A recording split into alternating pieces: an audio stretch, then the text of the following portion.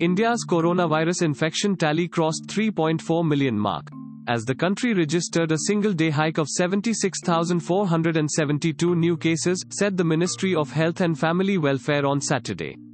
The cumulative toll due to the virus reached 62,550 with 1,021 new deaths in the last 24 hours. The coronavirus infection case tally stands at 3,463,973 including 52,424 active cases and 2,648,999 cured. Thanks for listening to the latest News Suno.